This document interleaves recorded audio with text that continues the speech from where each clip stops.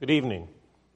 It's good to see all of you here today. We appreciate your presence and glad that you've come back for part two tonight of a two-part series on the topic of Jesus has left the building. Now, I was informed this morning by several of you that I have lost my man card again by admitting to going to the Osmond Brothers concert many years ago.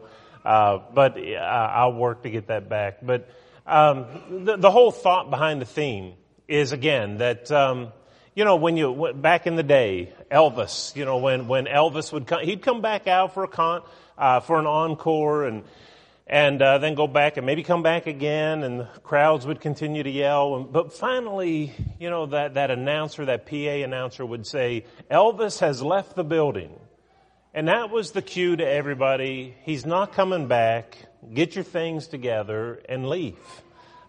Leave the building because he's gone. It's that point that we're trying to drive home today, because Jesus has left the building. And it's good to huddle, but we have to do more than huddle. It's time for us to leave the building as well. And that's the point that we're trying to get across. If we desire to be followers of Jesus, we have to leave the building. Now, again, I'm not throwing off on coming to church. I'm not throwing off on assembling here. This is holy ground. This is one of the places where we come and we meet God and commune with Him. But also, when you get out of bed tomorrow morning and you plant your feet on the floor, you're on holy ground there. And when you go to work, wherever that may be, you're on holy ground there. The point is that Christianity doesn't just happen here. It has to leave the building. And that's what we're trying to encourage us to see. Football, there's so many sports illustrations that you can use. This is kind of like the huddle in a football game. We all get together and we encourage each other and we talk and we tell each other what we need to do and so forth. And there's this camaraderie where we huddle up together. But whoever won a football game because of a really good huddle? I mean, do you see how those guys line up? They make a perfect circle. Or how about the ones where the guys stand in the back and then the guys in front kind of kneel down? It looks so nice. It's like they're posing for a picture. They are good huddlers. I don't want the church to be known as a good huddling church. They huddle so well. I want to be known for what we do after the huddle. And that's what we're talking about here. We have to take our Christianity outside of this building. The huddling is good, but the game isn't won by the huddle.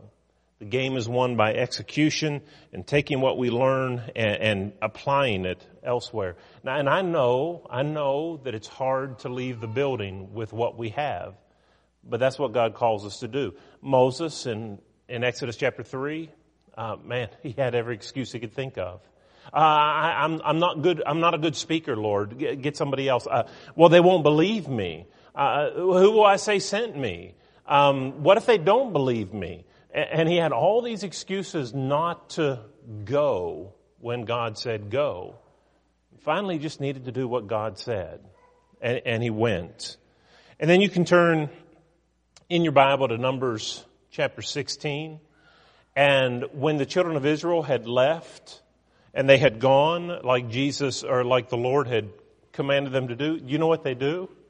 They get out there and they say, why have you brought us out here to this mess? Well, we had it better. I wish we were back where we used to be and not out here. Because things were, in some respects, more difficult, in others it wasn't.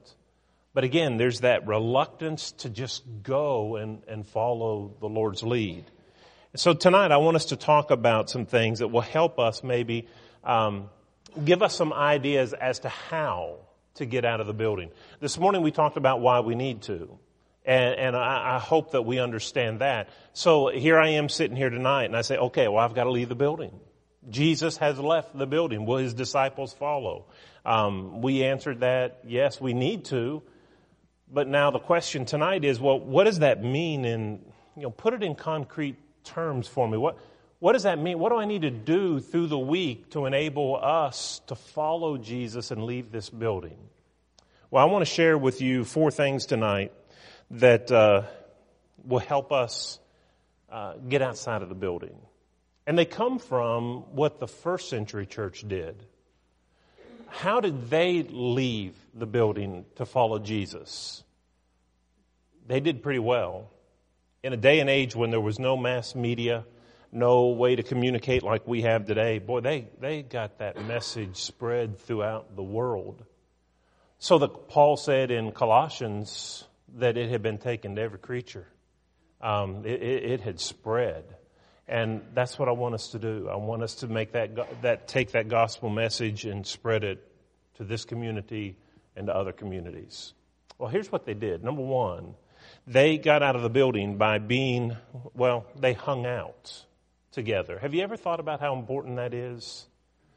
It's good to huddle here and good to have worship services here and to encourage one another. But do you ever get together outside of the building? Do you ever have time together where you talk to each other and interact with each other and have social interaction together outside of the building? We need to do that. That's what the first century disciples did. In fact, turn in your Bible to Mark chapter 3. I want you to see something. Mark 3 and verse 14. Jesus had just selected the 12 apostles, and he had appointed 12 that they might, that they might be with him and that he might send them out. Those disciples, those apostles, before they were sent out, needed to spend time with Jesus. He said, I've selected them that they may be with me, and now that they're with me, then I'm going to send them out. That's the way it works. Why do we come here today? Why do we gather together? Why do we have these assemblies of exhortation? So that we can be with Jesus. We can study His Word. We can learn more about Him. We can be encouraged by the hymns that we sing. We learn about the character of God and His goodness and grace and so forth that we sing about. And we come together and we learn who He is. So that now we can go out. The Bible tells us in Acts 2, right after the church was established, turn in your Bible to Acts 2, and I want you to just see a couple passages, how that they were together. Look at Acts 2 and verse 42. And they continued steadfastly in the apostles' doctrine, fellowship, breaking of bread, and prayers. Verse 44, now all who believed were together and had all things common. Look again also in Acts chapter 4 and verse 32. Now the multitude of those who believed were of one heart and one soul. Neither did anyone say that the things they possessed was his own, but they had all things in common. They're spending time together. They hung out together. They got to know each other. And you can go on to Acts chapter 5, how that they spent time together and outside the assembly. Acts chapter 12, same message.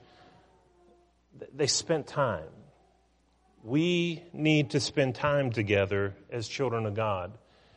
When we hang out, well, what is accomplished by that? Bonds of fellowship are strengthened.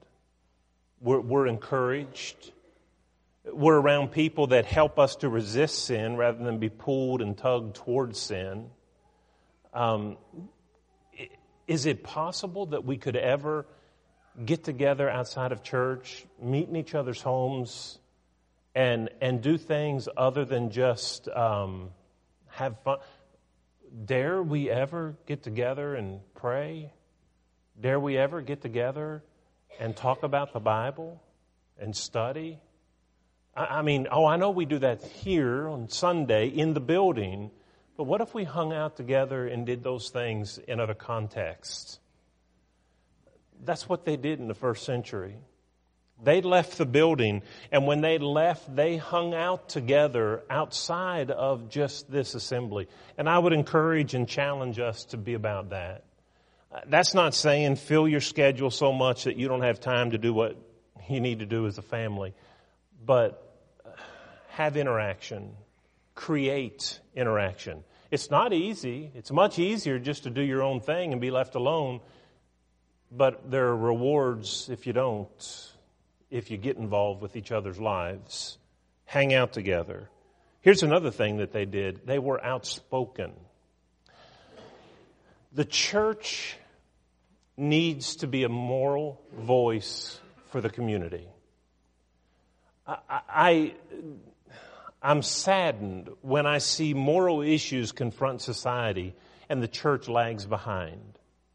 There may be, another, some religious body or some religious spokesman and they're out there in the forefront and everybody's looking to them and commenting on their appraisal of the situation. Why isn't the church of our Lord in the forefront on moral issues? When things confront our culture, and look at the headlines in our nation in the last 3 months. Look at what we're discussing that have moral underpinnings. Is there not an opportunity to speak?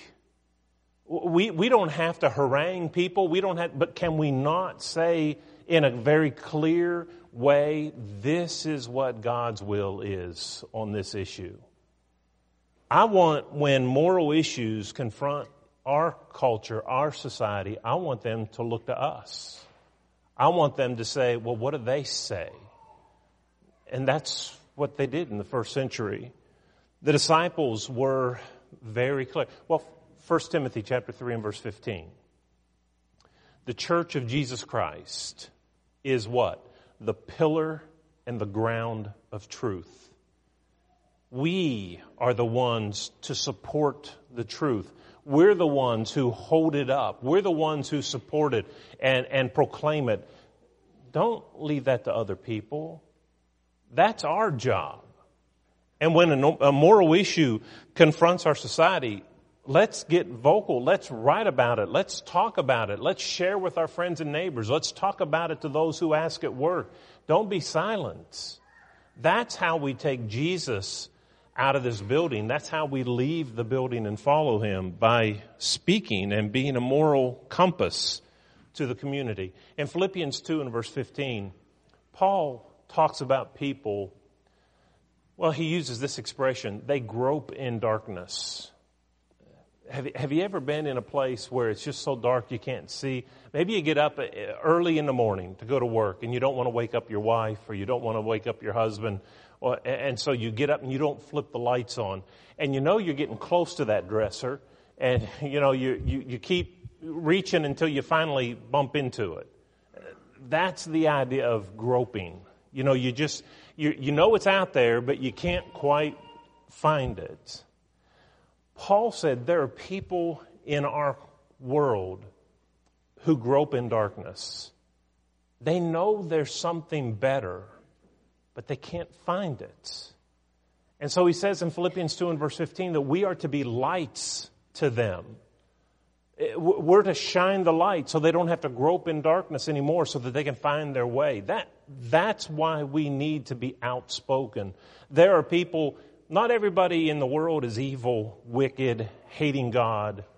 They just can't find their way. They need a clear voice. They need the voice of authority, which comes from the Word of God. They don't need opinions. What does God say on that issue? Let's do that. Let's be that group of people who speak clearly so that all in our community can hear and know this is where they stand. And they side with God. I've looked, I've checked. Wouldn't you like to be the go-to person whenever some issue confronts our society, our culture, our nation? Wouldn't you like for us to be the people that everybody looks to? What do you think about that? What about this?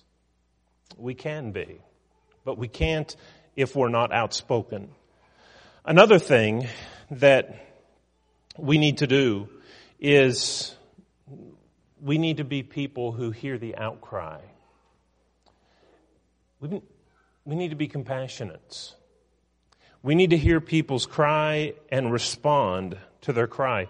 Again, if you go back to Acts chapter 4, they had all things in common. And at the end of Acts chapter 4, you read about a man, and it's one of those, I think, unfortunate chapter breaks at the end of Acts chapter 4 and the beginning of chapter 5, because you have two people being discussed. You have Barnabas. There are people who, here's Barnabas. He's got this, he sells land, he brings the money to the apostles' feet, and he says, hey, do with this as you need. I know there are people who are in need, and use what I've given for whatever purpose you see fit. And then right after he gets done, then we're introduced to Ananias and Sapphira, who did the same thing. They sold some property, but they lied about how much they gave and how much they paid or got paid for it, and tried to make themselves look better. But here are people who are selling their belongings because they're people who are in need. You come on over to Acts chapter 5 or Acts chapter 6, and you see that there were some widows who were being neglected. They needed help. And that becomes a concern of the church, and they see to it that help is relieved. They didn't ignore the outcry of those women who were in need. They met their need. I want us to be people who, when we see things in our community, things in our culture, that we reach out. Listen, I really appreciate and want to commend you on what you did this morning. Devastating tornado went through Oklahoma, and many lives were lost. A lot of property was lost, affected members of the church as well as people in the world. I'm glad that we said, hey, here's an opportunity for us. I'm glad we didn't just let all that pass by and do nothing, reach out in no way to them. We took up I can't remember how much was taken up, several $1,000s this morning. Does somebody remember what that number was? Okay, $5,700. I mean, just above and beyond what we give here in the contribution. That's what I'm talking about. We see a need, we see a cultural phenomenon, and we respond to it. People are devastated. What impact does that have on the lives of people? You help me when I'm down and out. You've got my ear. I'm going to listen to you. You show me compassion when my life is turned upside down. You reach out and touch me when you don't have to. You have gained a friend. What better way to let people see Jesus than to hear their outcry and to reach out to them? That's what we need to do in order to get out of the building. Let the world know that we are disciples of Christ by the service that we render. Let's have hearts that can be touched. Not hard-hearted, well, hey, at least it didn't happen to us. Let's reach for, look for ways to serve people outside of this building who need help. And here's the fourth thing. They changed their outlook. That's how they got outside of the building. This world, to some people, is everything. It's not to the child of God. Oh, we live in it. We use it. There are things that are tools, means to an end that we find in this earthly life, but this world is not everything to us because our outlook has changed. Have you seen somebody that is so consumed with the world that their worldly thing? It's all about worldliness. It's all about what my kids are involved in and what they've got to be, and their ball games and band and this and that and the other. It's all about that. And it's all about work, and it's all about prestige and power and reputation, and it's all about getting a bigger house and a better house and a bigger car and a better car, and it's all about accumulation. It's all about retirement. The Apostle Paul, when you read Philippians chapter 3, said basically this: I am ruined for this world because I have come to know Jesus. And all the things that I put great value on before, they mean nothing to me. Literally, he said, they're a dung hill to me. They mean nothing. What's he talking about? Well, he's talking about his status, his social status. Why, he had excelled above all of his peers. He was uppity in Judaism. He was taught at the feet of Gamaliel. He was a Pharisee of the Pharisees. And he had a promising career. And he says, I count it all for nothing. It matters not one bit to me anymore because I have found Jesus. I want us to be sold out to Jesus. I want us to have a changed outlook. It's not what we get, what we accumulate, what we're able to save, the things that we're able to do in this world. Our outlook needs to change. What really matters is my relationship to Him. We set our affections on things above, Colossians 3. We seek and then set our affections on things above. I like what Hebrews says in Hebrews chapter 10. It talks about a number of people of faith, but one of them is Abraham. And in chapter 11 and verse 10, it says Abraham was able to do the great things he did, for he looked for a city whose builder and maker was God. A city that had foundations. He was sold out to this world.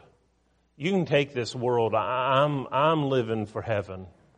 And the same thing is said when you go on down to about verse 13 in that same chapter. There were others who had opportunities to have advancements in this life, but they gave it all up in hopes of having a better heavenly country to which they were trying to live and attain. That's how you leave the building. You leave the building when your outlook on life has changed. The Apostle Paul said in Galatians 2 and verse 20, he said, I'm crucified with Christ, nevertheless I live. Yet not I, but Christ lives in me. And the life that I now live, I live by the faith of the Son of God who loved me and gave Himself for me. I'm dead to myself. And all that matters to me now is Jesus, Christ and Him crucified. And that's what's important about life. If we can develop that outlook when we leave this building, what are we going to be like in the workplace? What are we going to be like at school? What are we going to be like in our transact? Have you ever been to Walmart and gotten behind somebody who's just really rude and things went slower, or price check, and they do that, audibly and visibly. And that person's frustrated. They don't want to have to do that. And people sometimes just act ugly. And when we sit there and watch it, it's so easy to see. But you know what? If you show kindness after that person has shown out, can't you make an impact? And when I think about that, I think, would I have ever been the person who acted frustrated and impatient and intolerant? How do you deal with people in restaurants? How do you deal with people in social settings, in where you have interaction on a day-to-day basis? One of the hardest jobs is for people to deal with people in the public, because people are so rude to each other. But as a child of God, what if I'm different? How does that impact people that I come in contact with? Are there ways that I can be ruined for this world and my outlook has changed and my mission in life is so wrapped up in Jesus that I look for opportunities to impress upon people, I belong to Jesus. Would you like to get to know Him better? Like I said, it's hard to leave the building, but there are reasons to do it, and here are some ways that we can do it that we talked about tonight. I know we resist it, and I'll tell you, sometimes we substitute for it. If I went upstairs and I walk down the hall and I look in Matthew's room and it looks like a tornado's gone through it, and I say, Matthew, what in the world? I mean, this place looks like a pigsty. Clean your room. If that was what I said, and I just walked downstairs, and 2 days later I go upstairs again, and I walk by and it looks the exact same way, and before I can say anything, Matthew comes to me and says, "Oh, well, Dad, wait. No, you don't understand. Ever since the other day, let me tell you what I've done. I memorized what you said." Yeah, I memorized it. You said, "Matthew, what in the world? This place looks like a pigsty. Clean your room." That's exactly what you said. I've committed it to memory. And not only have I memorized it, but the other night, I had Ethan and Seaver and a bunch of guys over, and we sat around my room and we talked about what that room would look like if it were cleaned. And we had a get together, and we all memorized your verse or your statement, your command, and we envisioned just what this room would look like if it were clean. And I'll tell you what else we did, Dad. We even looked up the Greek word for clean. It's katharos. And you know what katharos? That's the word from which we get our English word catharsis. And that's the Greek word for clean. So you see, we've done our study. Aren't you proud of us? Really? No, what I wanted you to do was clean your room. What you substituted was memorization and study and looking up words. But that's not what I wanted. And Jesus says to us, "I'm leaving the building. You going to come with me? Come with me. Leave the building. Impact culture." And so here's what we sometimes do. We get together. We heard "Go ye into all the world and preach the gospel to every creature. He that believeth and is baptized shall be saved. He that believeth not shall be condemned. Go ye therefore and teach all nations, baptizing them in the name of the Father, Son, and the Holy Spirit, teaching them to observe all things whatsoever I have commanded you. And lo, I'm with you always, even to the end of the world." I've got your verses memorized. We've spent time. I've learned them. I can quote them. That's exactly what you said, right, Lord? And not only did I memorize them, we get together and we talk about it. Sometimes we have gospel meetings just about it, and seminars and lectureships and special series that tell us, and we envision, wow, you know what we could do if we got out there and reached the people with the gospel in different ways, and we envision what we can be. And we also know quite a few Greek words too, and the meaning of those words. It doesn't shape up, does it? That's not obedience. That's substitution. At the end of the day, Jesus is still saying, well, you haven't left the building yet. It's great that you know what I said to do. It's great that you memorized it. It's great you know some Greek words. It's great that you meet together as friends and brothers and sisters in Christ and discuss the work that needs to be done. But when are you going to do it? That's what we need to be about. Don't substitute for obedience. To hearken is better than the fat of rams, I believe we'll recall. What we need to realize is that remaining in the building is not an option. Not if we want to be a disciple of Jesus. I love Sundays. I love Wednesdays. God meets us here. It's a time of worship, a time of fellowship, a time of praise. But He leaves the building through the week, and we need to follow. Don't put your Christianity in your back pocket when you leave here tonight and pull it back out next Sunday. He wants you to take it with you. There's more than Christianity. There's more to Christianity than just what takes place in this building. There's holy ground apart from this place right here. It's everywhere you walk, everywhere you take Jesus. Well, what if we stay? What if we don't get outside the building? Then we become what we talked about this morning, just that sterile institution that seems to be out of touch, that doesn't have compassion, that doesn't engage culture. That's not what we want to be. We don't just want to be a cold, sterile institution. We want to be more than just a museum. We want to interact with people. We want relationship with Jesus. And again, I know it's hard, but it's something we need to do. Let me close with this one passage, and then the lesson will be yours. In Jeremiah chapter 5, there's a statement that is made that the prophets prophesy falsely. The priests rule by their own power, and the people love to have it so. And I've often wondered, why in the world would they love to have it so? I mean, if a prophet is lying to you, why would you be good with that?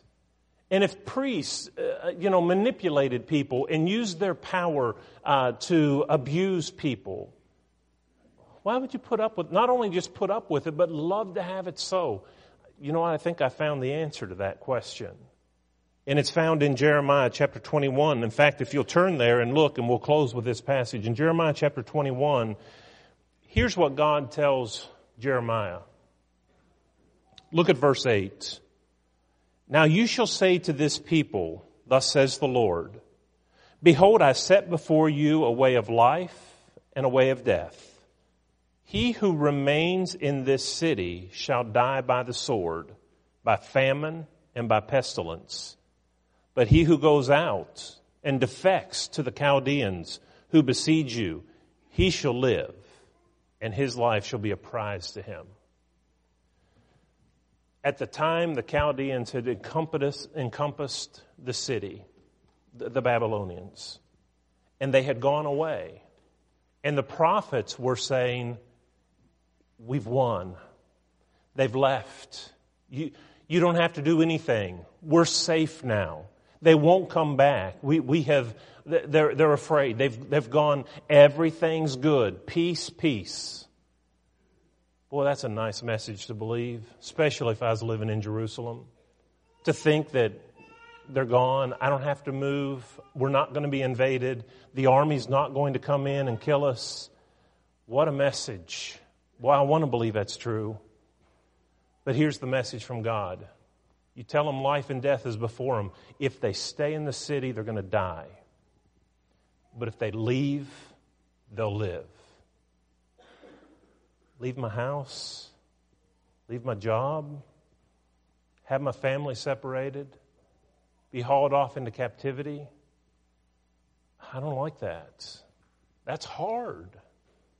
What will become of this and this and this and this? That's the answer.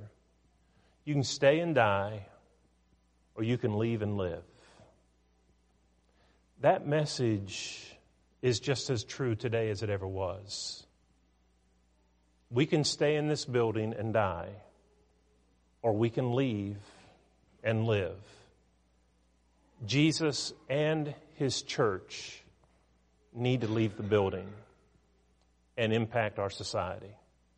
If you're here tonight and you're not yet a child of God, why don't you take this opportunity to become a part of God's family, to have the assurances, the inheritance that belongs to those who are his. If you haven't yet been baptized into Christ upon your faith in Jesus, turning away from your sins, we'll assist you in that tonight. God will keep his promise. If you're a child of God already but unfaithful, maybe you haven't been leaving the building. Maybe your Christianity's wrapped up right here. This is about it.